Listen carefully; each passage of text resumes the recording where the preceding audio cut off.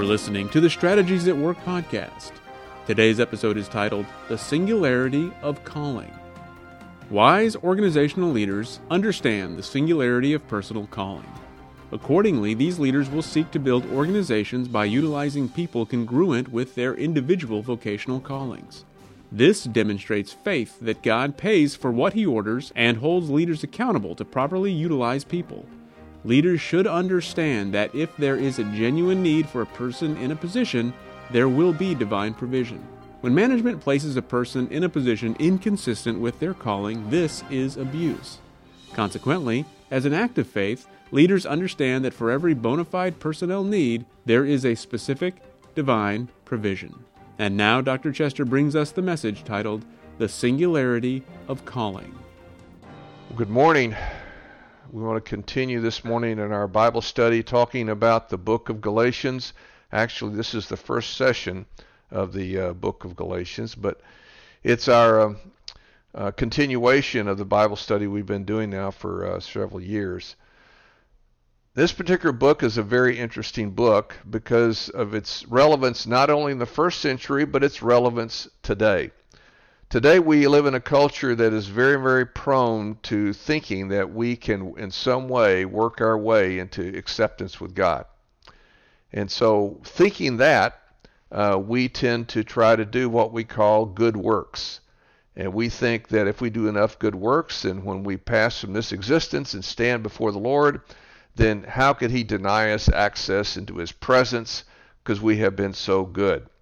Well, that thinking has been going on for a long time, and it is incorrect thinking. And this book, in part, is going to disabuse you of that thinking. So that's a big, big issue here in the book of Galatians. So let me just take you through a quick overview of the book and some introductory comments, and we'll try to cover the first 5 verses here this morning. Among scholars, there seems to be a general agreement that Paul wrote the epistle of Galatians. Paul apparently wrote the letter rather than dictating it, even though he may have had an eye problem.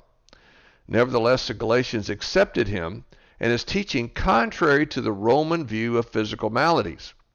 The polytheistic Romans believed that physical defects were indications of divine judgment and avoided people deemed to be under divine wrath. But they were willing to accept Paul for whatever reason, and that reason is unknown. Now, the date of the epistle is a little more challenging because determining dates of ancient documents is difficult and therefore largely speculative.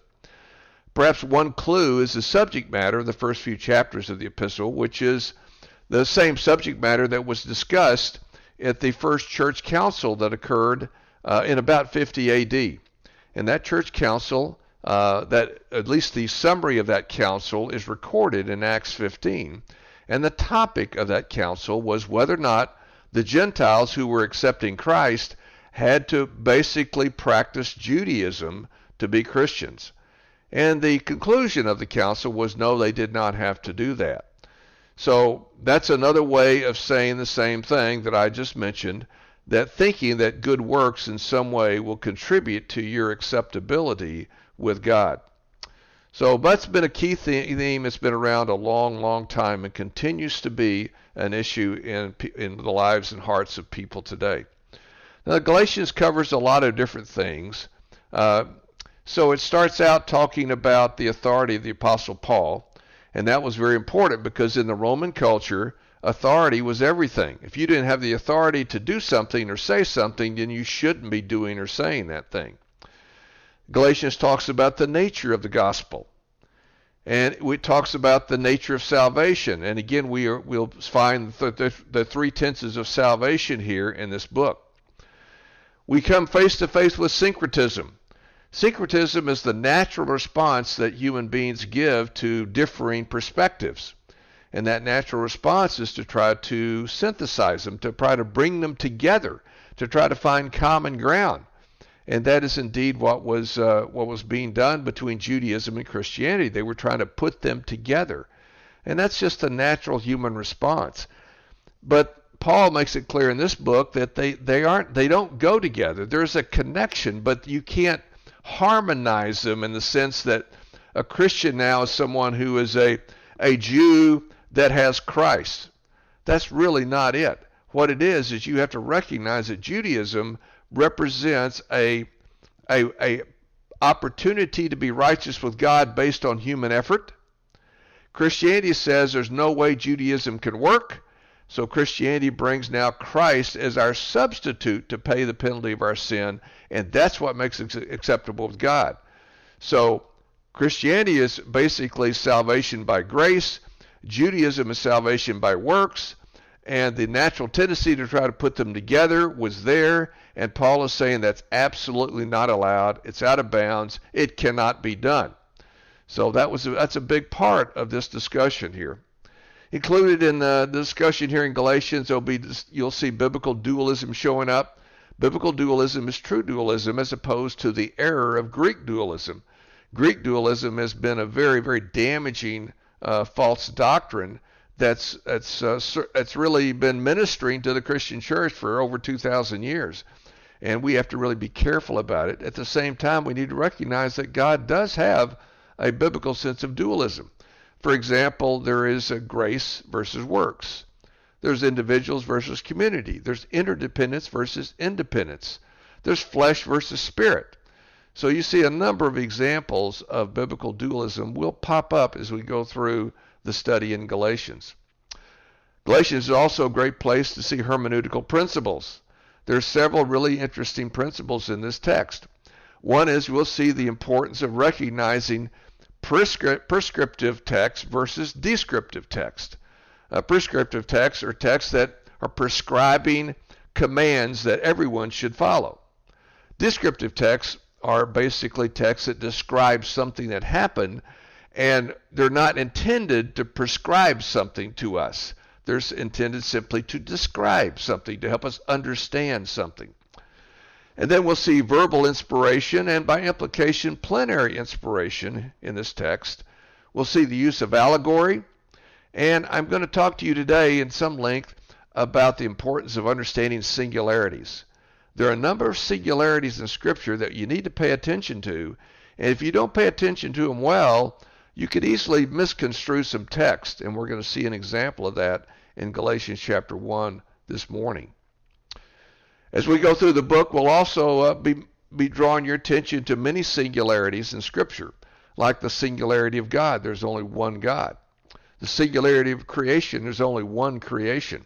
The singularity of the fall of man. There aren't multiple falls. There's one fall that's impacted the human race.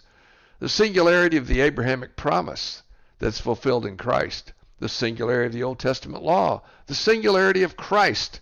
The singularity of the cross. The singularity of the gospel. And you see on and on and on. There are multiple singularities in Scripture. And it's important to recognize and understand these to help you draw the right conclusions and interpret Scripture correctly.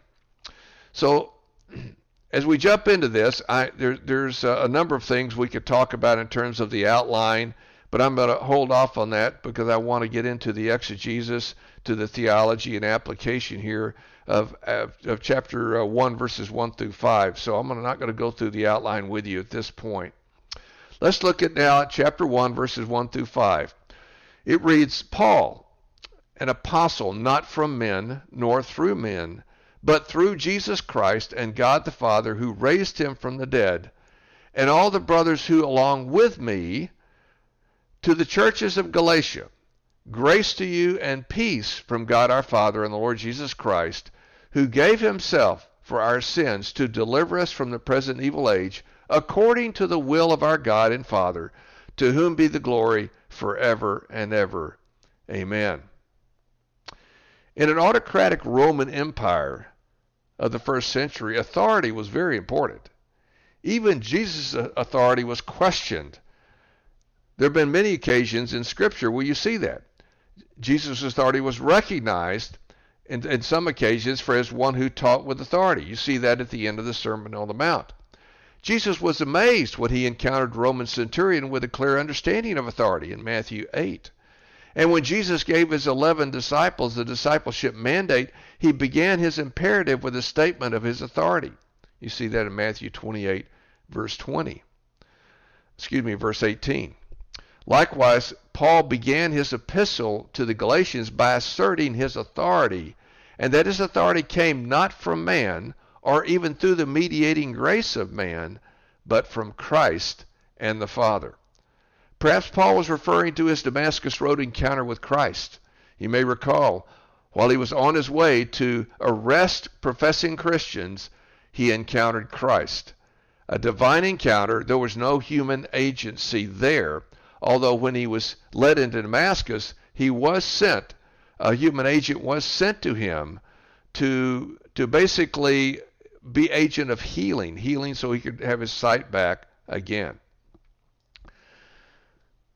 It appears that Paul's initial work in introducing the Galatians to Christ, was very grounded in his authority as an apostle. If he wasn't authoritative as an apostle, he really had nothing to say. And that's how they would view it. Without proper authority, Paul's message was in question. Therefore, he responded to the challenges of authority because the veracity of the message depended upon the veracity of his authority. And apparently, after Paul had established these churches, someone or some group of people snuck in and began to challenge Paul's authority. Paul stressed that his authority is not from man or mediated through man, but directly from God.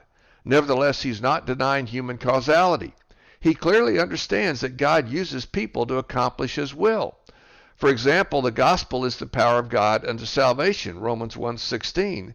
But the gospel is delivered through the mediating grace of man. So note Paul's words in Romans 10, verses 13 and 14, which says, "For everyone who calls on the name of the Lord will be saved.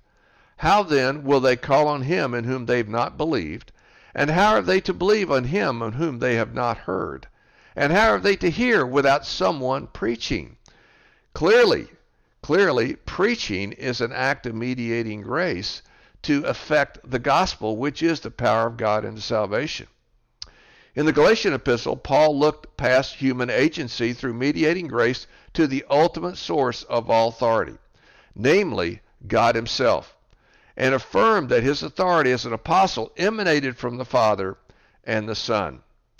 So Paul is trying to make this very clear, that he has authority to speak to them and to declare the truth of the gospel, because he's getting ready to correct them. Now in verse 3 we have the phrase, "Grace to you and peace from God our Father and the Lord Jesus Christ." This is more the salutation. It's a word of blessing, grace and peace from the Father and from Christ. Paul speaks as a divinely dispatched emissary sent to convey the goodwill of God. The nuances of the word grace include gift and favor, loving kindness, that which affords pleasure and delight both physically and spiritually, and peace, which intimates a state of tranquility and harmony, concord, security, safety, and prosperity both physically and spiritually. Clearly, Paul wishes for his readers to know his heart is with them, because in the epistle he will sternly rebuke them. And here are some examples of the comments he will make in the epistle. For example, in chapter 1, verse 6, he says, "I'm astonished that you are so quickly deserting him who called you in the grace of Christ and are turning to a different gospel." And in chapter 3, verse 1, he calls him a fool. He says, "O foolish Galatians, who has bewitched you? It was before your eyes that Jesus Christ was publicly portrayed as crucified." And then in Galatians 4, verse 11, he more very stern words. He says, "I'm afraid that I have labored over you in vain." And finally in verse 6, verse 7, he points out that they can be deceived. He said, "Do not be deceived. God is not mocked, for whatever one sows, that will also he reap." And so he's issued some pretty stern warnings. And before he can issue these warnings, he needs to convey to them that he really has a heart of care and concern and love for them. Then verses 4 and 5, read this. "Who gave himself to us," this is referring to Christ, "who gave himself for us to deliver us from the present age, according to the will of our God and Father, to whom be the glory forever and ever. Amen." Paul reminded his readers that the main objective of the gospel was to deliver God's people from the penalty of sin and death. The idea that Christ gave himself to effect salvation from the present evil age implies a fallen, sinful human race, a righteous standard to which humans are held accountable, a redeemable human race that could not redeem itself, the possibility of an atonement that satisfied the just standard of God, and a meta-narrative connecting everything together. The gospel was the fulfillment of the Abrahamic promise given in Genesis chapter 12, verse 3, and more fully explained in Galatians chapter 3, verse 8. The gospel blessed all the nations of the world by providing a solution to the problem of sin and death. This is the ultimate sense of salvation. This salvation was accomplished by the substitutionary atonement of Christ in accordance with the will of God through the meta-narrative. Christ, the only human being who was not subject to the penalty of death, gave himself voluntarily to die on our behalf to deliver us from the bondage to sin and death that's systemic in humans because of the fall of man. The present evil age is a reminder of the fallen condition of humanity and therefore our desperate need of a Savior. There was a beginning of this age and there will be an end. The third chapter of Genesis records the beginning, and the third chapter from the end of the book of Revelations records the end. The first two chapters of Revelation record the first two chapters of Genesis record the first creation, and the last two chapters of Revelation record the new creation. In all this, the will of God was, is, and will be accomplished. Now let's look at some theological considerations here, things that we can see as we look at this text. First, let's talk about mediating grace. The common means for dispensing divine grace is through the mediation of another person or through physical provision. Another person would be someone praying for you. Physical provision would be things like food and air and water. As noted in the discipleship mandate, Jesus directed his apostles to be agents of mediating grace to his followers. That is, they were to teach and train the followers to obey the commands of Christ. But when those who profess Christ fail to live with integrity, they lose their standing as mediators of the grace of God. In Galatians, Paul addressed this church as if he alone is standing true to the essence of the gospel message.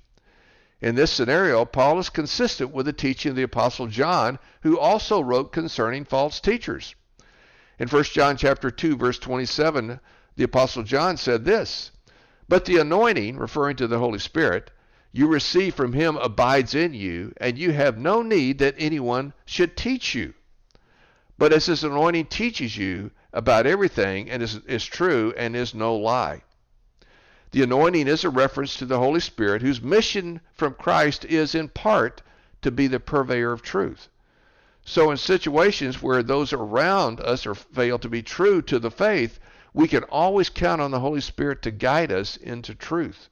We may feel alone, but we are never alone. While human instruments of mediating grace may fail us, the Holy Spirit will never fail us. Now, this all presumes truth. When you talk about what Paul is talking about in this book, he's talking about very clear truth, transcendent truth. So this is a key assumption of the book. Truth as revealed in Scripture, which is special revelation, and creation, general revelation, is not pluralistic. There is one universe, not a multiverse. And because reality is a singular universe, the universe contains a singular set of timeless universal principles, which I call TUP. TUP is therefore the same everywhere in the universe. Truth exists as a transcendent singularity defined by the one God who is the creator, sustainer, and ultimate end of the universe. Truth is not dependent upon individuals. Truth exists independent of individuals. This means that contrary to popular thinking today, truth is not a human construct. Rather, truth is totally dependent upon God, the Creator, who defines all reality. Humans are therefore totally dependent upon God for their knowledge and wisdom, but God is not dependent upon humans for knowledge and wisdom. Notwithstanding the popular cultural claim that truth is a human construct, humans tacitly every day assume TUP with little thought to their assumption or their logical inconsistency. For example, to develop an understanding of the universe, cosmologists, astrophysicists, and astronomers assume the existence of a universe governed by TUP. Without TUP, scientists have no rational way of knowing anything about the universe. But rarely do scientists discuss their a priori assumption. TUP is simply an unspoken and unacknowledged given in scientific discussions because without TUP, there would be no scientific discussions. Now let's talk about hermeneutics for a second. One might read Paul's comments in Galatians 1:1 as support for independence as a Christian virtue. And just to remind you of Paul's words again, he said in chapter 1, verse 1, Paul, an apostle, not from men, nor through man, but through Jesus Christ and God the Father. A casual reader of the text might conclude that the apostle is promoting independence as a virtue, and therefore deny the truth of mediating grace. Such an interpretation is inconsistent with Scripture, which teaches the importance of interdependence. You can look at texts like Genesis 2:18 and 1 Corinthians 12. And furthermore, the mandate to train disciples that you see in the discipleship mandate of Matthew 28. How then might one understand Galatians 1:1? An alternative way to view Galatians 1:1 is as an example of a singularity. Singularities occur through circumstances in the meta-narrative and are people who play a unique role in the meta-narrative. Such people and or circumstances are not common. They are exceptions, not the norm. Some examples of singularities are, as I mentioned before, God is a singular creator. Creation was a singular event. Christ was and is a singular Savior. The gospel is a singular means of salvation. And the singularity of truth itself is noted above. To further illustrate singularities, consider more specifically the singularity of the gospel. The focus of Galatians 1 and 2 is this very point. That is the singularity of the gospel. So notice what Paul says in Galatians 1 verses 6 and 7, which we'll discuss more in depth next time, but go ahead and read it now. Paul writes, I'm astonished that you are so quickly deserting him who called you in the grace of Christ and are turning to a different gospel. Not that there is another gospel, but that there are some who trouble you and want to distort the gospel of Christ. In other words, there is no other gospel. The gospel is singular. It is one. There is not another gospel, even though people might claim there is. Paul's assertion is clear. There is one gospel, and to think any other way is to be distorted and to be deceived. Paul's argument in Galatians is like the argument that John makes against false teachers. The Apostle John writes in 1 John chapter 2, verses 26 and 27, he says, I write these things to you about those who are trying to deceive you. Now he's speaking, if you look in the context of this text, he's speaking of false teachers. Reading on, he says, but the anointing that you've received from him abides in you, and you have no need that anyone should teach you anything. But as his anointing teaches you about everything, and he is true, and he's not, there was no lie, just as it has taught you, abide in him. Because of the singularity of truth, John asserts that Christians do not need the pseudo-truth of false teachers. We need to be independent of them. But he's not saying we need to be independent of true teachers. He's not saying that at all. That is a wrong understanding of the text. The fact that both the apostles Paul and John taught and wrote concerning the gospel suggests that they believed in interdependence and mediating grace. Furthermore, Paul's reference in chapter 1, verse 2 of Galatians is to the brothers here suggests that he puts value in being interdependent. If he didn't value interdependence, why is he relating to brothers? You don't need brothers if you are independent. The truth of singularities helps us understand the apostles' words and protect us from drawing a wrong conclusion. The true Christian virtue is not independence, but interdependence. And the correct sense of independence in Christianity is independence from error and those who promote error. Now finally, on the theology part, I want to talk to you about apostles, and then we'll make a quick application and we'll conclude. Another example of a singularity is the apostles of Christ, the men who were contemporaries who knew him, lived with him, and walked with him. These 11, of course, it started out 12, and Judas, of course, turned out to be a false apostle, so it wound up being 11. These 11 were the ones to whom he gave the discipleship mandate recorded in Matthew 28, verses 18 through 20. To these 11, the Apostle Paul also was added. These apostles of Jesus had personal contact with him. When the New Testament was formed, a criterion of acceptance for the New Testament canon was some connection with the 11 apostles and or Paul. When these 12 died, there were no others like them. Hence, this group was singular. Notwithstanding this reality, there are still references to other apostles in the New Testament. For example, in Ephesians 4:11 and following, it lists the apostles as part of the fivefold functions that should be happening in the body of Christ: apostles, prophets, evangelists, pastors, and teachers. And in 1 Corinthians 12, verse 28, speaks generically of apostles, and it asks the question rhetorically, are all apostles? And the rhetorical answer is, well, no, not all are, but the implication, some are. So there are obviously some apostles. These references imply that the apostolic function is an ongoing reality in the body of Christ. So Calvin noted these two types of apostles, the 12 who were singular, and then those gifted to be the apostles after them. In some ways, the two types of apostles were synonymous. Both were set out to establish Christian communities, clarify doctrine, correct error, and generally help oversee the work of building the ecclesia. The difference in the two types appears to be the singularity of the original 12, who were used by the Holy Spirit to establish Christianity and the requisite New Testament canon. These 12 men were uniquely qualified for the foundational role in the formation of the early church.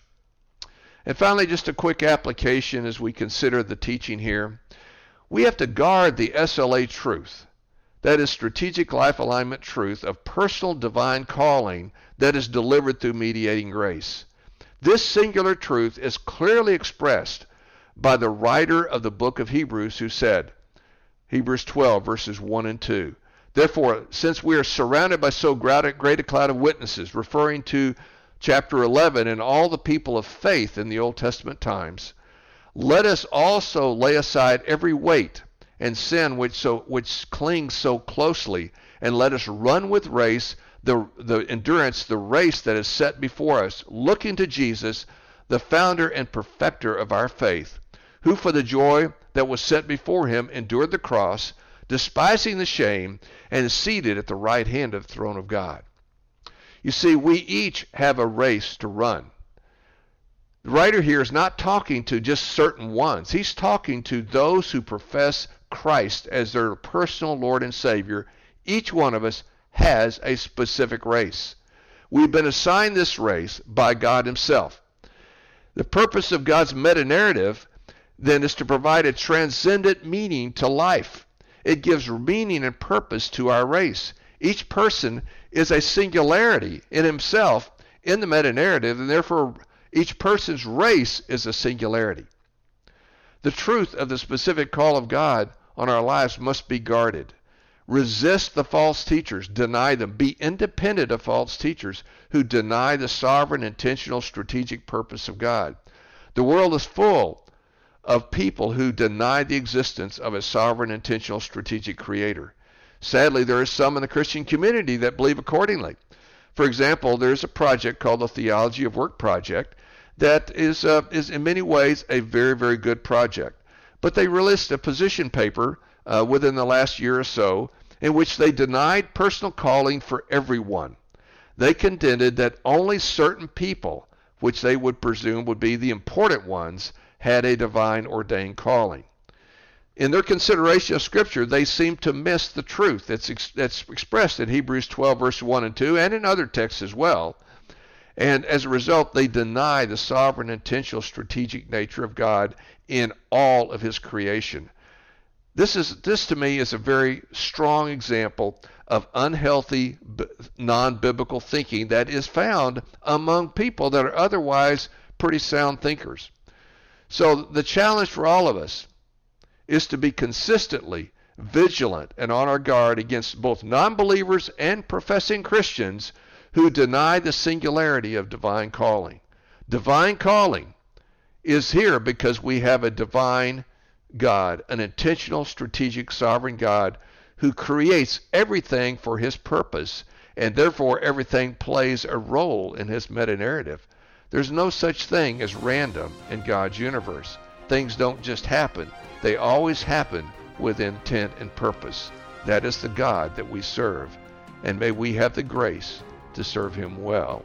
In Jesus' name, amen.